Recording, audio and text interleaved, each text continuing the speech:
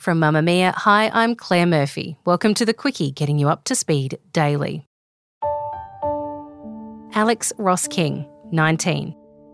Joshua Tam, 22. Nathan Tran, 18. Callum Brosnan, 19. Joseph Pham, 23. Diana Nguyen, 21. These are the names of 6 young Aussies who lost their lives at music festivals between December 2017 and January this year after taking drugs. The New South Wales coroner spent 3 weeks looking into how these deaths could have been prevented, and her recommendations, including the introduction of pill testing, have caused a stir. We want lives saved, and we do believe there's more government needs to do. We do need to spend more time and energy in education, having a conversation with young people, explaining to them the consequences of what illicit drugs can do. But to go down a path to suggest it's okay to take illicit drugs is something we do not support. With the start of the next festival season arriving next month, we take a look at pill testing, how it actually works, whether it does any good, and why so many in positions of power are against it.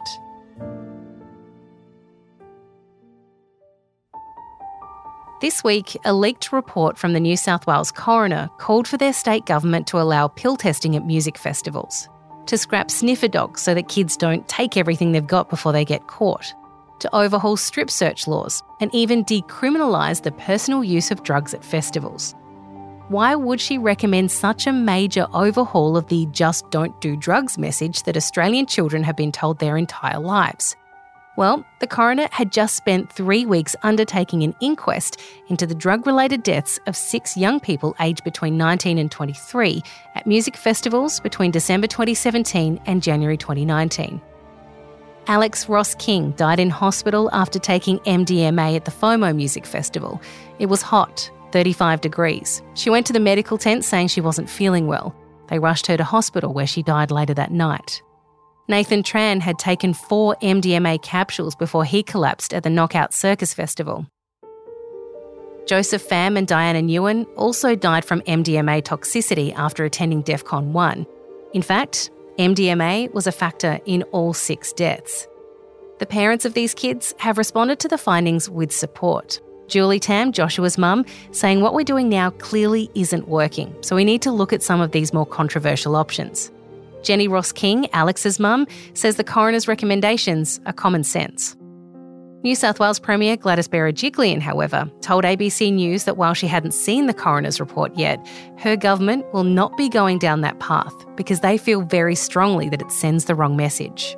To say that it's safe to take illicit drugs gives people a false sense of security. How one person reacts to a certain dose is different to how another person reacts. We believe it's better to simply educate young people and tell them taking an illicit drug can kill you. So is there evidence that pill testing works, or is Gladys right? Gino Vumbaka is the founder of Harm Reduction Australia and a leading supporter of pill testing. He was in charge of the trial run at last year's Groove in the Moo festival. Before that, he was the Executive Director of the Australian National Council on Drugs, which informed the Office of the Prime Minister, a position he held for 15 years. Gino, can you firstly step us through exactly how pill testing works? What's the process? Well, when we set up at a festival, what happens is people come in, they're given an induction by one of our counsellors just on what to expect and what the limitations are and the information we can give them. We also take a hold of their mobile phones for security reasons so people don't take photos because it's a medical service, a health service we run, so we want people's privacy to be protected. So after that, they'd provide us with a small sample of the substance or drugs they're intending to consume. While that's being analysed, they talk to one of our medical team, doctors, about what it is they think they purchased and what their concerns are. Some people raise issues like they're taking other medication. Some people even raise issues like they've got diabetes, whatever it may be, and how that may interact with what they're doing or how that may affect their overall health if they take the drug. Then the chemist will explain to them what the sample is revealing, and that generally gives us the top 2 or 3 ingredients. And the more testing we do, the bigger our library becomes. Even though we have access to an international library, we develop our own domestic library as well alongside that.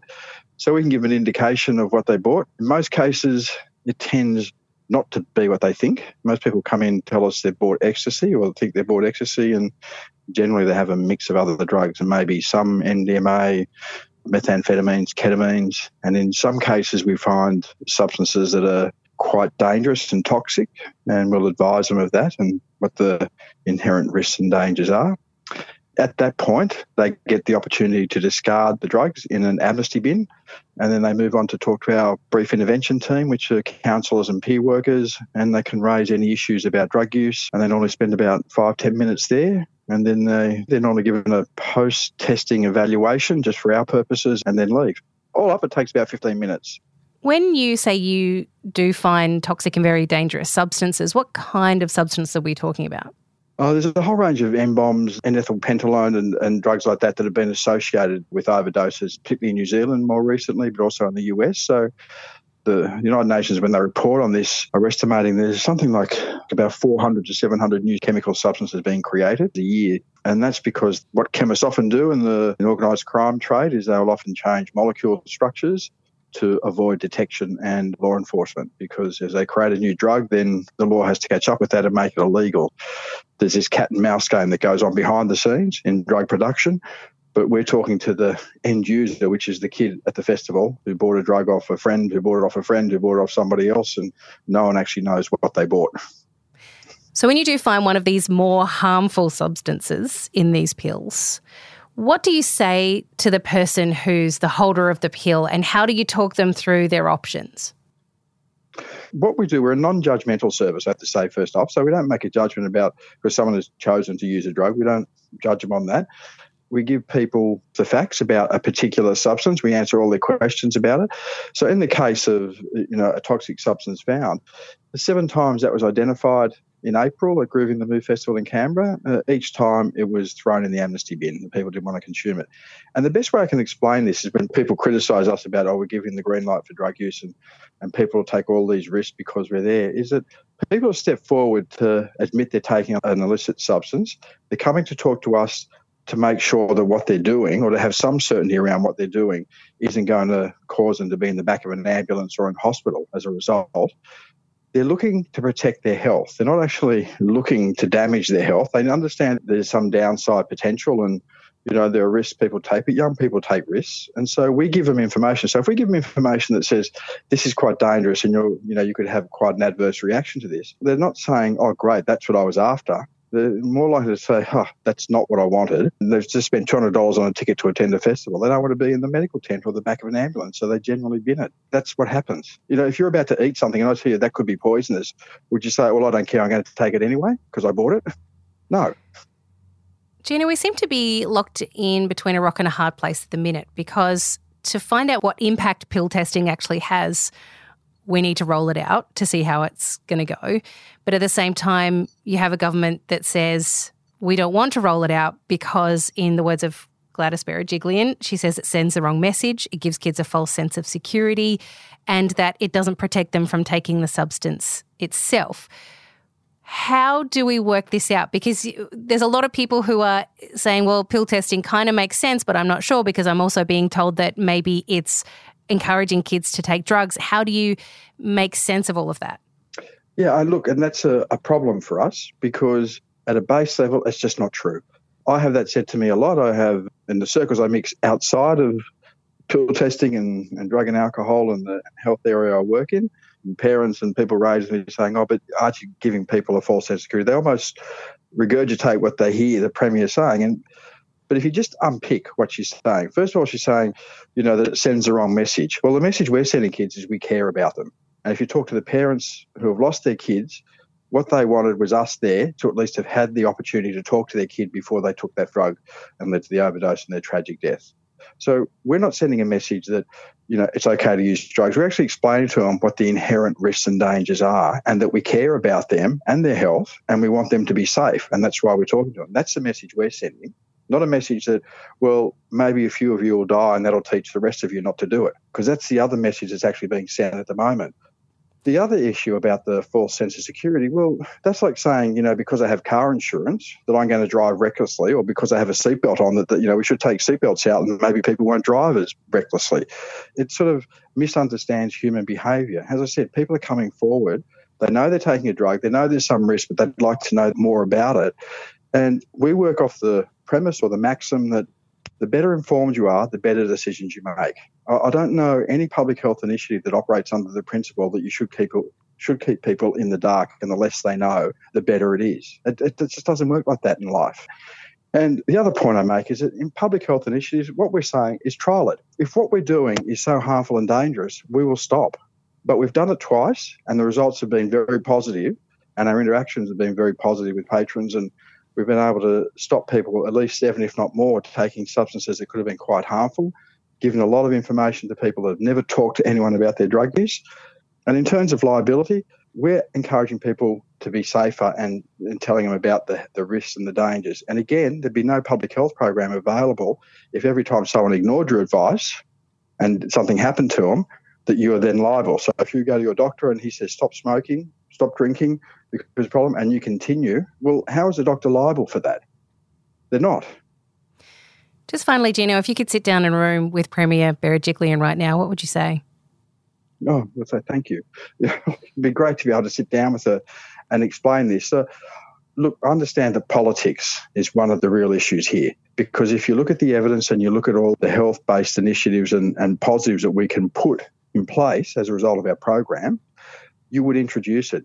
So this is about politics, and I don't purport to understand all the intricacies of New South Wales politics at the moment behind the scenes, but I also know from my days working in Canberra and with other governments here and around the world that you can often find a solution if you actually work through it. So realistically, we won't know the full impact of whether pill testing can help save young lives until it's rolled out across the festival landscape for real, not just in a trial situation. But if no government will back it, which is not just New South Wales, by the way, several other states, including Victoria, WA and South Australia, have also ruled it out. We won't know for sure. Gino said he wanted to get in a room with Gladys Berejiklian to show her what they do, that it might change her mind. But would that have an impact? If Tasmanian Senator Jackie Lambie's response when she was presented to by Gino in Canberra recently is any indication, it might. Somebody is locked in a bubble up here and didn't have the bloody courage to vote for what will help keep our kids alive, then my God, the only people doing harm to our children are these people living up in this bubble. This is cheap, this is effective, and it comes with awareness next to it. For goodness sakes, millions of Australians have got nieces, nephews, sons, daughters, grandchildren. They want to know that because of this drug test, it's probably saved their life. What they don't want to be doing is showing up at a funeral 5 days later and saying, here we go, these politicians, what could have been easily put in place, could have saved the life of one of our Australian kids, and they wouldn't do it because of their own bloody ideology. It is enough. We've lost the war on drugs. So until something changes, we'll have to keep trying to hammer home the message we've always been told. Don't do drugs, and hope that no more young Aussies die. But for the parents of those 6 kids, they're hoping their loss will create the change that means you won't have to suffer as they did. Here's Jenny Ross-King, Alex's mum, talking to the ABC. Moving forward, this isn't about Alex. It's about everyone else's kids now. I can't change what happened to Alex, but I sure as hell can try and change it for someone else. This episode of The Quickie is produced by Ellie Beattie and Ian Camilleri. For more episodes, head to mamamia.com.au/The Quickie. And if you'd like us to dive into a story more in depth for you, send us an email, thequickie@mamamia.com.au.